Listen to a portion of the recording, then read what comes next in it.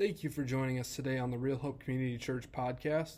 This is an interview that Pastor Craig and Pastor Russell did during our sermon time this past Sunday with Chad and Rebecca Vogt, who are missionaries that we support in Chad, Africa.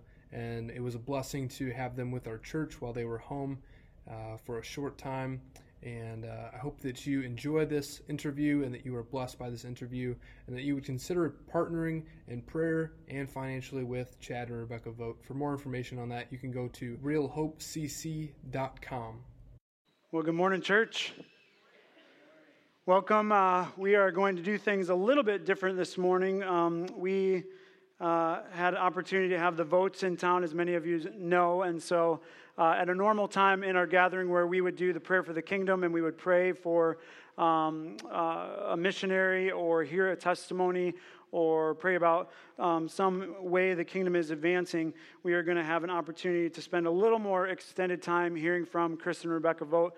I'm going to invite them up in a second, but as we have been going through 2 Corinthians through our series Counterculture, and we are finding ourselves in chapter 8, and I'm going to read a few of those verses before we begin, but I just wanted to, again, take a little bit extended time because I feel like they'll be a blessing to us as we talk this week to hear and interact with them.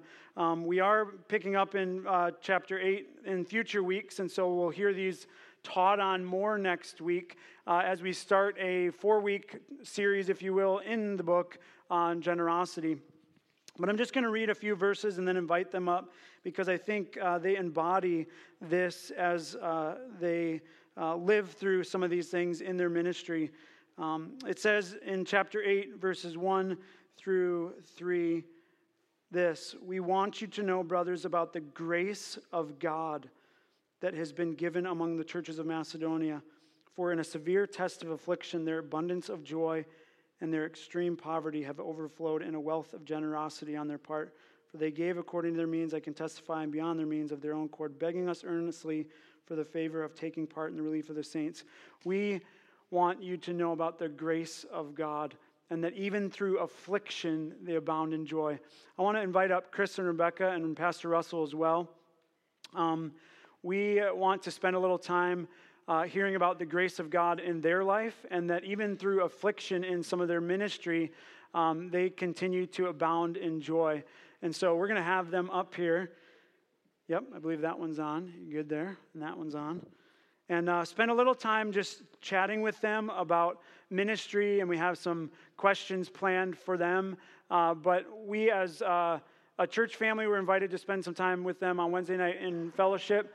And then as elders, we actually had extended time with them on Thursday morning. And after we were done, Russell and I and the elders talked and said, we just want to have an extended time with them to hear their heart in ministry and to just hear some of the things that they have grown in, struggled through. Obviously want to hear about what they've been doing and what they might be doing, as maybe you're curious yourself. But just a time of informal question and answer. So welcome, Chris and Rebecca. Maybe you can take just a couple minutes to introduce yourselves and talk a little bit about your ministry that you've been a part of, as much as our church family would know. Well, it is a privilege to be with you all, and we know that you guys have prayed for us, and you have loved us, and even though you haven't really met us, and we feel very humbled by that and grateful to be with you guys. Our family, we are called the Vogt Tribe, and we've got our tribe here. We have our oldest David, Naomi, Jonathan, Anava, Jeremiah, and Lilia, age 12 down to 19 months. You got all those right. Yes, I think I did. But they are just as much a part of what we are doing as Rebecca and I, and that's important for us. And my wife, Rebecca, we have been married for, it'll be 15 years this summer, and grateful to have her as my main partner in all that we do. And grateful to be here. We have been missionaries for about 14 years almost, and we spent most of our time in Uganda, in East Africa, and then made a transition from Uganda to had our sights on Chad. And many of you know that we spent about a year and a half in France learning French before that, and got to Chad, hit the ground, and then it was kind of like a plane that comes down, lands, and then just keeps on going and gets up again. And That's kind of what it felt like. Was just a very quick 4 months for us, and yet we know that God was glorified in it. As for those of you who don't know, our main hope is that we could extend the worship of Christ in Chad to those who have never heard. That is our hope, is that the unreached, those who have no access to the gospel, who have never heard of Christ, will know this good news. And praise to God, we've seen that already.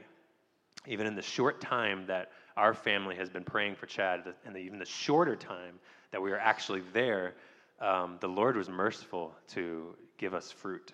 And we didn't do anything. We just prayed, showed up, rolled around in some mud, got sick, went home.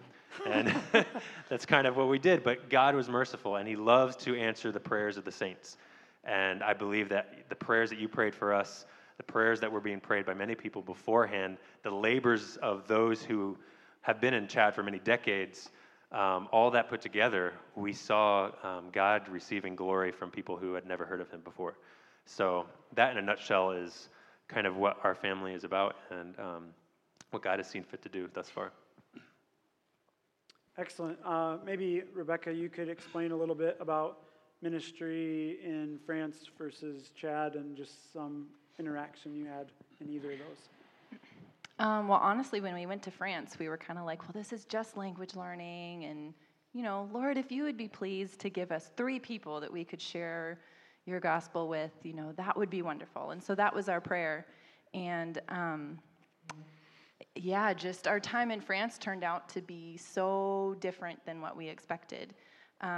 We did end up putting our kids in school, which was both very scary and exciting at the same time. But through that, we just were able to connect with so many different people.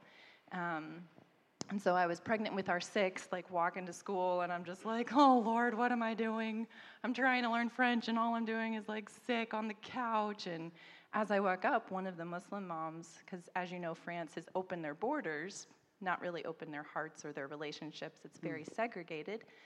But she just looks at me, and she's like, are you okay? And I'm like, nope, it's really heavy today. And she was like, I can imagine. But through that tiny little interaction, these Muslim moms just kind of started loving on me, and of course I loving on them, and they ended up throwing me a baby shower for Lilia, and just started asking me questions because they had never met a true Christian. Their only concept of Christians were Catholics, and so, oh, you don't pray to Mary? No, I don't pray to Mary. And oh, the Pope can't just change the Lord's Prayer? No, he can't change the Lord's Prayer. And so just teaching them what is grace. And so we had chances with even Muslims in France. Our language teachers were just flabbergasted. The Lord saw fit through his grace to teach me French very unorthodoxly. And they were just like, Rebecca. Very quickly. They're like, Rebecca, how did you learn French? And I'm like, it's a gift from the Lord. And they're kind of like, okay, we're agnostics. We don't believe in God. Like, what are you talking about? And then same thing for Chris. He was a little bit slower. And I kept saying, when he gets it, it'll be from the Lord. And then all of a sudden, and they said, Rebecca, how did he learn French? And I was like, it's from the Lord. And they're like... Most husbands are a little bit slower. Not necessarily. So it was just an amazing opportunity to engage with even the French professors who had never really seen true Christians. And so the Lord just gave us way more than 3 opportunities to just share the gospel of Christ in all of these situations. Chris, you've shared with us some about how France is maybe further down the road of rejecting God and being a secular culture, secular society. Tell us about your just experience sharing the gospel in an even more secular culture than ours. I don't know how much you guys know about the history of France, but they were predominantly a Catholic nation for, centuries. But they are much more secularized, far more than we are in the U.S., if that can be imagined. I would say here, people generally have the idea, if they're not a Christian, that been there, done that kind of thing. I know what that's about. I don't want it. Whereas in France, it's more of a distant memory. they're not really sure what the gospel is. All they have is this vague picture of what Catholicism is, and a lot of crosses here and there, and a lot of misunderstandings. So much so that one of the professors that we had admitted that even when she was a Catholic growing up, she didn't even read her Bible. Another one of our professors, when I brought my Bible to class, she picked it up and she examined it. She's like, "Oh, so this is a Bible? Wow!" And she like opened it up, and wow, a lot of tiny words, and oh my, this is kind of pretty. And she had never seen one, never picked it up. So I mean, that gives you any idea of just where the culture is there. And yet, there was so much, I would say, a curiosity about Scripture, about spiritual things that I think is not as much here in the U.S. For those who may call themselves agnostics or atheists or secular humanists. There is a curiosity, like, what do you believe? What are you about? Because they hear things about America and, Christians in America, and they have distorted views of that too. But we had so many opportunities to share Christ with a lot of these French people who just know nothing about the church or Christ at all. And like I said, they had lots of questions, and they gave us the freedom just to answer them. Now, we did it in French, so how much we probably butchered their language as we did it, but they were very gracious. And through that, we just saw God was glorified. We tried to put him above ourselves and make him attractive and desirable to these people. And we believe that there will be fruit from it, though we haven't seen it quite yet. Great. Could you also just tell us, I know that you plugged into a church there in France. Could you tell us a little bit about your experience with the believers that were in that city and your experience there in the church, either of you? Sure. It was interesting because what was the population in that area? I think the city we were in maybe was 100,000 or so. And so there was this one little church with about maybe 100 people, and it was a radius of about an hour away. And so you'd see everybody on Sunday, which was a blessing, and they'd have meals after church once a month, and they really did seek to have community, and they'd have fellowships and home groups. But it's this one church drawing people from a radius of about an hour away, and they were very gracious with us, sitting with us and listening to us butcher their language. But we were just so thankful that the Lord gave us a body of believers in that area, and so.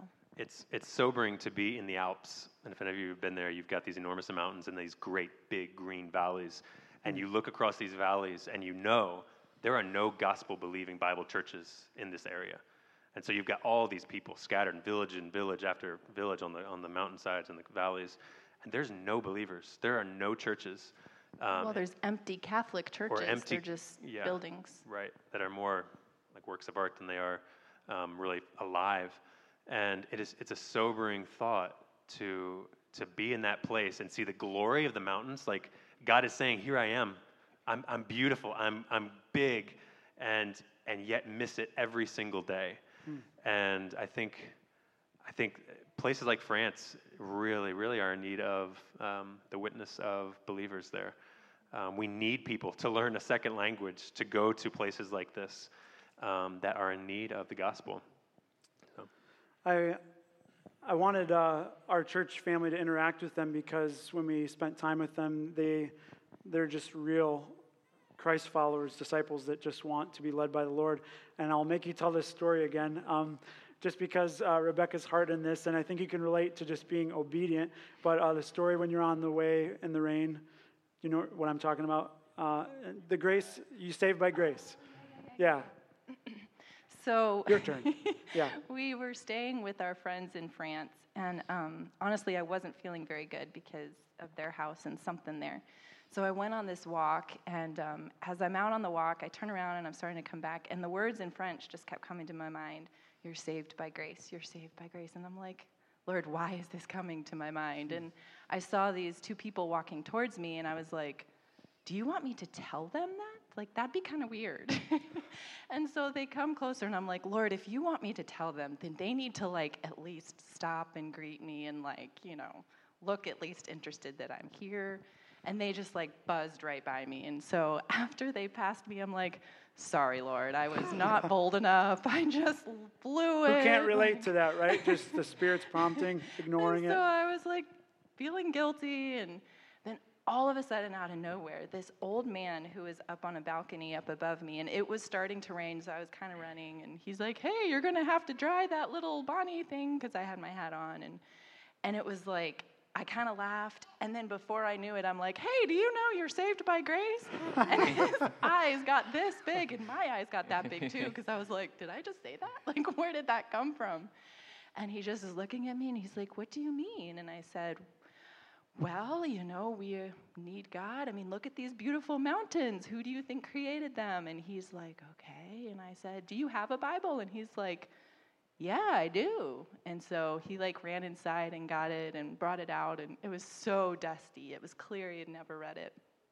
And I said, well, you know, have you ever thought about reading it? And he looks at me and he's just like, where are you from? And I'm like, well, I'm staying with some friends just down there in the village. And he's like, really? You're just like right down there in the village? And then finally I said, well, there's a pandemic going on. There's nothing else to do. You may as well read your Bible. And then, you know, I didn't go farther than that, but I trust that the Lord will graciously use that small step to open the Word and allow the Word to confront him.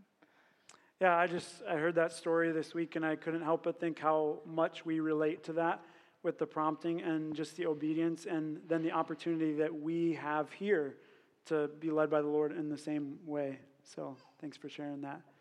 Yeah. I think one of the things that it's really taught me is the power of prayer in it. You know, it's not going to be by my strength that I'm going to be able to engage somebody, speak something, and they be changed. It's only in Christ. And I think, you know, I'm not going to perfectly witness or evangelize or anything, and yet, I don't know, just the power of prayer to be honest with where I am. And then the Lord say, that's okay, be who you are. Let me be the one to open your mouth. And yeah. And I think a lot of times we think evangelism is really hard, but honestly, just give people the word. You know, put it before their eyes. Tell them your favorite verse. You know, open scripture and say, hey, this is where I find life and hope, because it's otherworldly. It really is. It shows that your treasure's in something other than everything else that everybody else is going after. And to put it in the Word and ground your foundation in that Word is powerful. You don't have to say much. You know, you just testify to the words of God, and we know that they are living and active and they have power. So I would just encourage you that, as I encourage myself. You know, I feel like that's where we see the fruit the most often, is just when we bring the Word, both together by ourselves, but also with people that don't know it. You know. Could you tell us about your journey in prayer over the past couple years? I know that you are, you're convinced that what the Lord has done is largely through prayer, and I've been challenged by just the heart of prayer that I see in you guys, and just tell us more about that journey and kind of how you've seen God work in you guys and in others.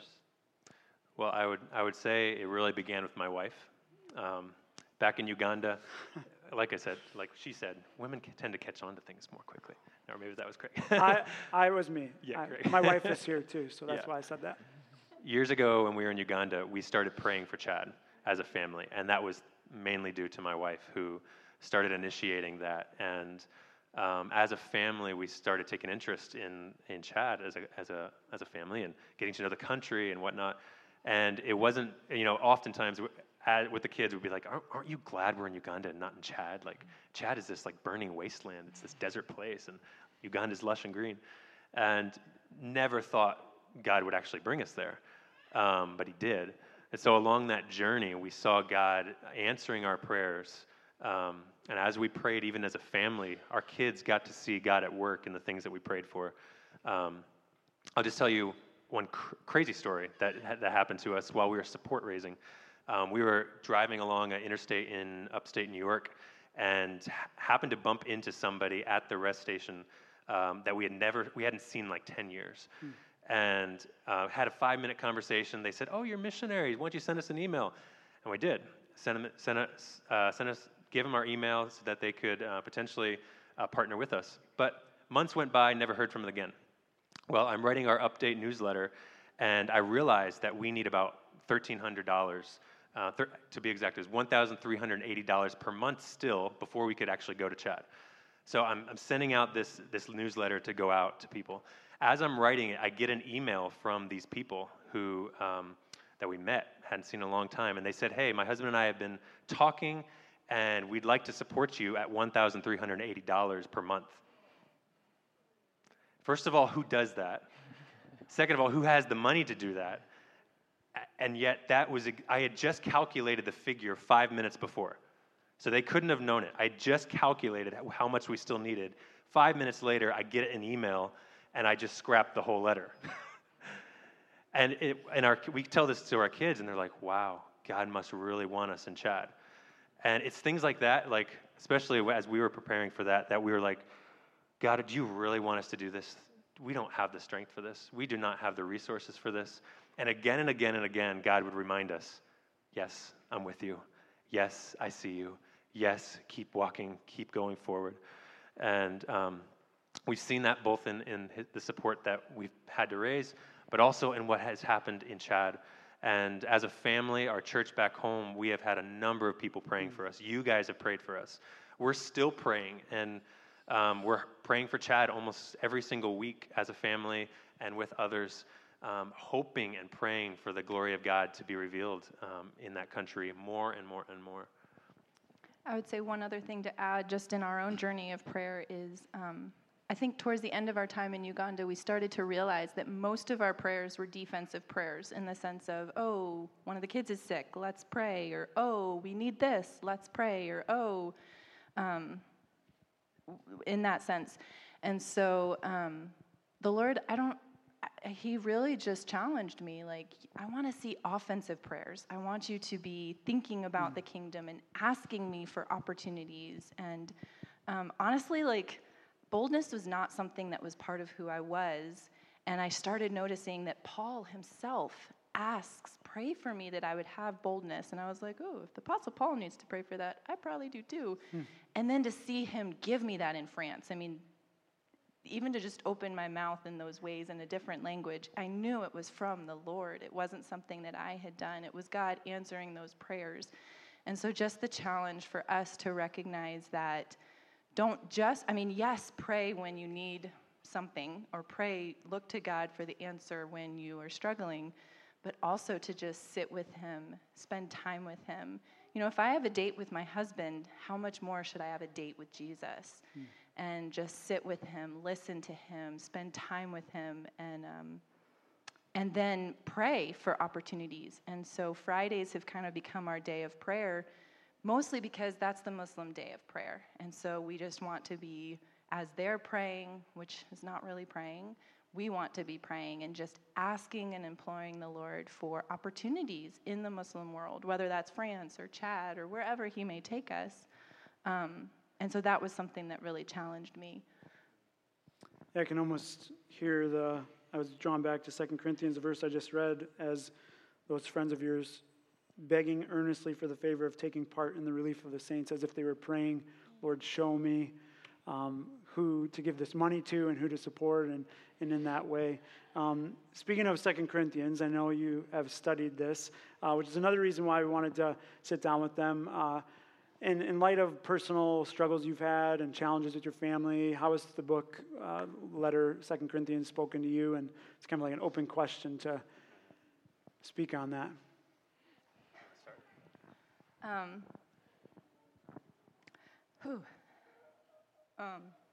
So when we came back from Uganda, that was a really hard season, and we had even done some counseling to just be like, we need help, like we are just really struggling, and the counselor just really challenged us, like, you need these dates with Jesus. He didn't call them that, but he was like, you need to sit at Jesus' feet. And so Chris began giving me, a day of the week to just sit at Jesus' feet. And so then I started calling them my dates with Jesus. But all that to say, I started studying 2 Corinthians. And when I was in chapter 1, I had read it quite a few times. And then all of a sudden, this phrase that Paul says, Paul himself despaired of life itself.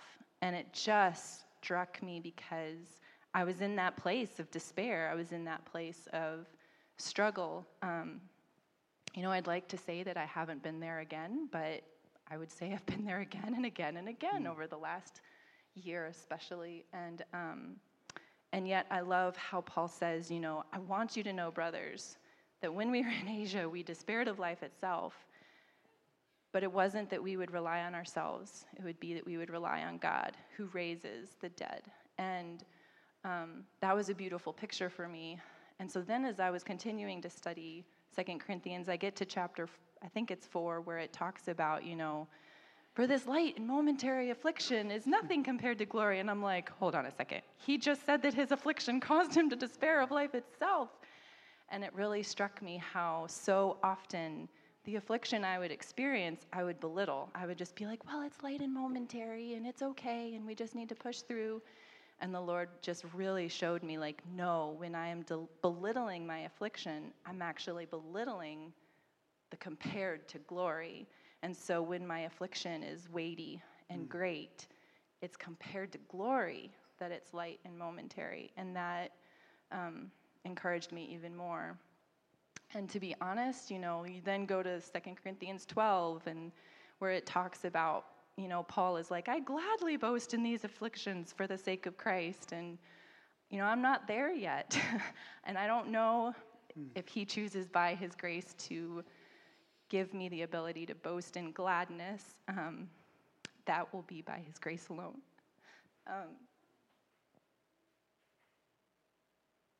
Because as much as I have experienced and tasted the goodness of the Lord, it's still hard. Life still has challenges that you wish you could just pray and would go away. And although he does say my grace is sufficient for you, it's easy to have my eyes on myself and not say it's for the sake of Christ and trust him in that.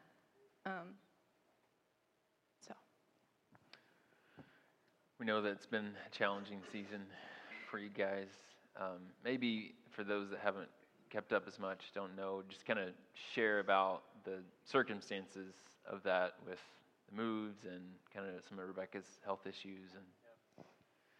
So one of the reasons why we left Uganda was because we had been living in a moldy house for a couple of years and didn't realize its ramifications on her health for quite a while until she was lying on the floor.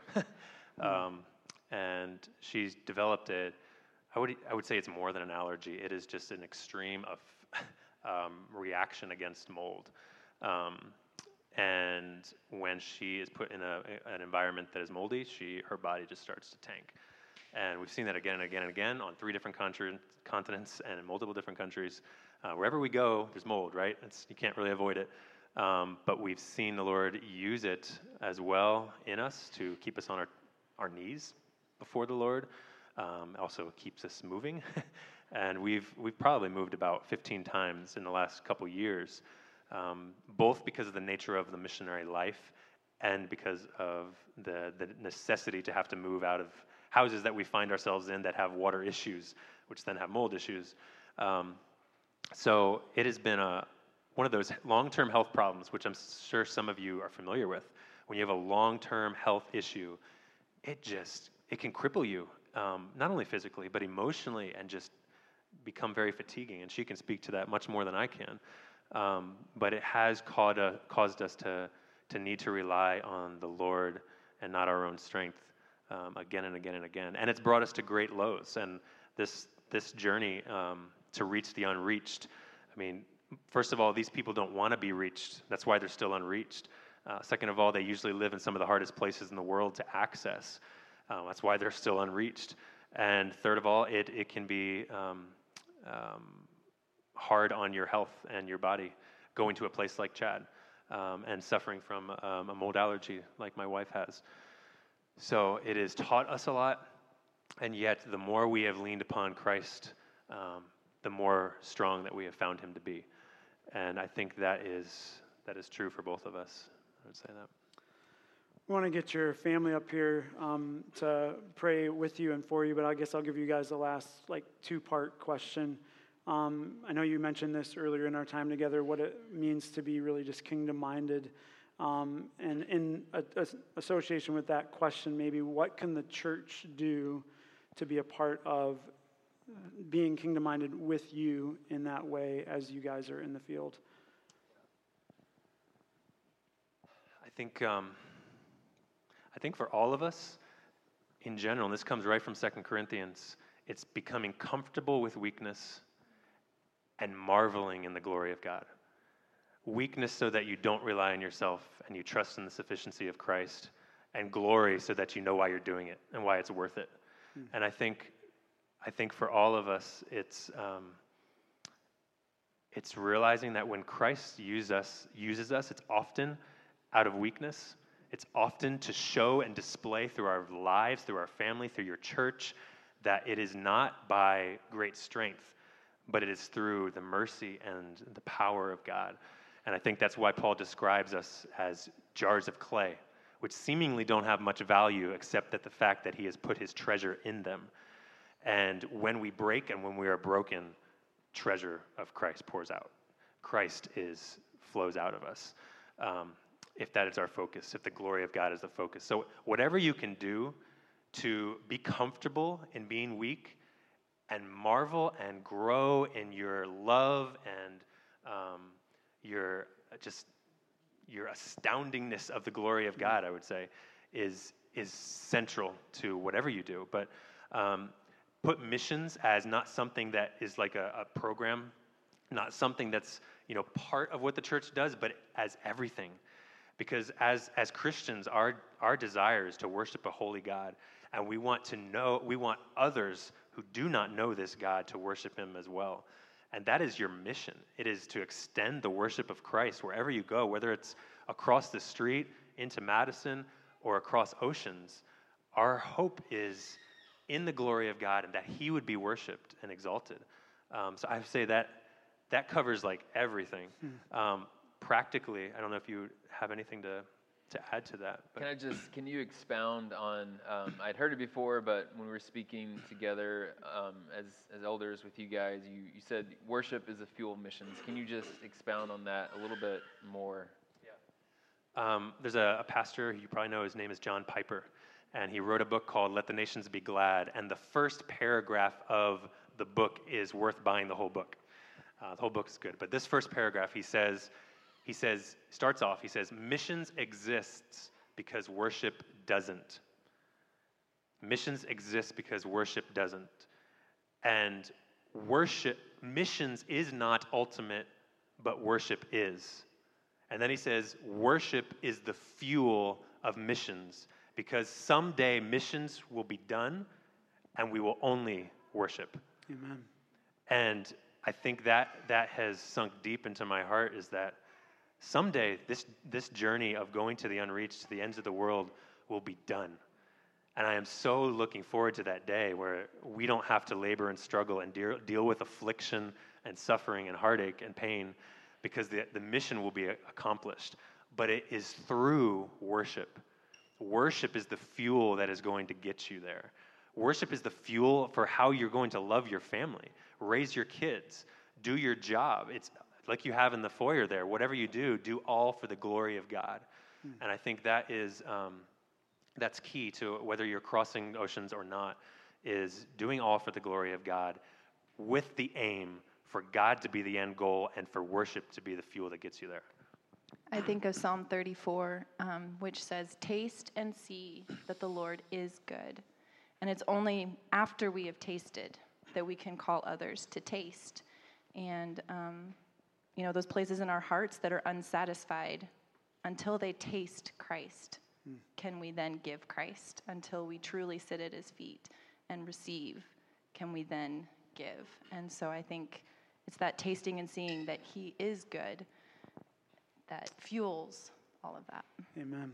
Well, I wish we could go on and on, but we want to get your family. But thanks for being here. This is why we wanted to do this, because kind of just joined in a living room together with them and to hear their hearts and to hear how God is moving in their lives and kind of the unknown as it is for many of us. So thanks for joining us. We want to get your family up here, maybe as they're coming up here, and the elders can come up and we're going to pray for them. We want to have opportunity to just extend towards our church in ways that you can support them. And yeah, come on up.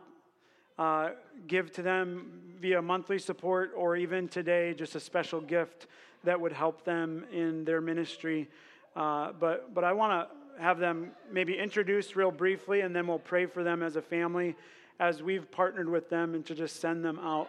Yeah, and I would also add to that, there's a sign up out under the TV where we usually have the missions information out there. So if you'd like to personally receive their newsletters into your own email inbox, we try to get them out there on the wall. We'd taken all that down during COVID and need to get more information up there, but we'll continue to try to post newsletters physically, but also just so you can be praying and connecting with them personally. It'd be great to sign up for their email newsletter lists, and you can find that out there in the comments. Yeah. Can we introduce real quick, and then we'll pray for you? David. Naomi. Jonathan. Anava. Jeremiah and Lilia. Yeah, she just wanted to see everyone. Well, as an extension of you being a part of our church family and sending them back to wherever God has for them in the road, we want to just pray for you as elders, and thank you for being here, and we're going to just trust the Lord with you on this journey. So maybe a couple of us can pray, and then I'll close us. Father, we do thank you for the Vote family. Lord, we thank you that you've done much in their lives, and Lord, they would say, and we agree with, not to their glory, but to your glory. Lord, and it's been by your grace, and you have seen, you're intimately aware, and even have appointed, Lord, this difficult season most recently they've been through. And Lord, we ask that you just continue to give them a season of rest and refreshment during their time in the States. And Lord, as they've given testimony to what we need most to be refreshed, to be at a place of rest, is at the feet of Jesus. And so we pray that they would be able to do that, Lord, to have that time with you. And Lord, we pray that you just give them clarity to what lies next for them. Give them patience in that. Give them continued obedience. Lord, continue to bless each of their children as well. Thank you for their heart for family and for just understanding of the importance of family discipleship. And we just pray that you would help each of their kids to continue to grow in the knowledge, knowing about Christ, but also knowing Christ personally. And we pray this in Jesus' name.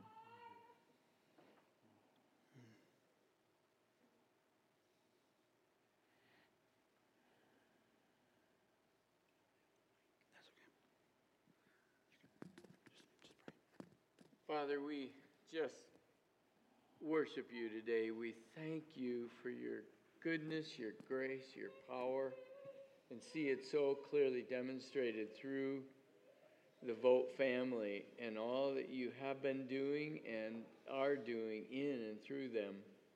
And we want to honor and glorify you today, and thank you so much for this family. Thank you that your hand is obviously so upon them with your power and your grace. And we pray that they might continue to grow in the grace and knowledge of our Lord and Savior, Jesus Christ, because to him be the glory forever.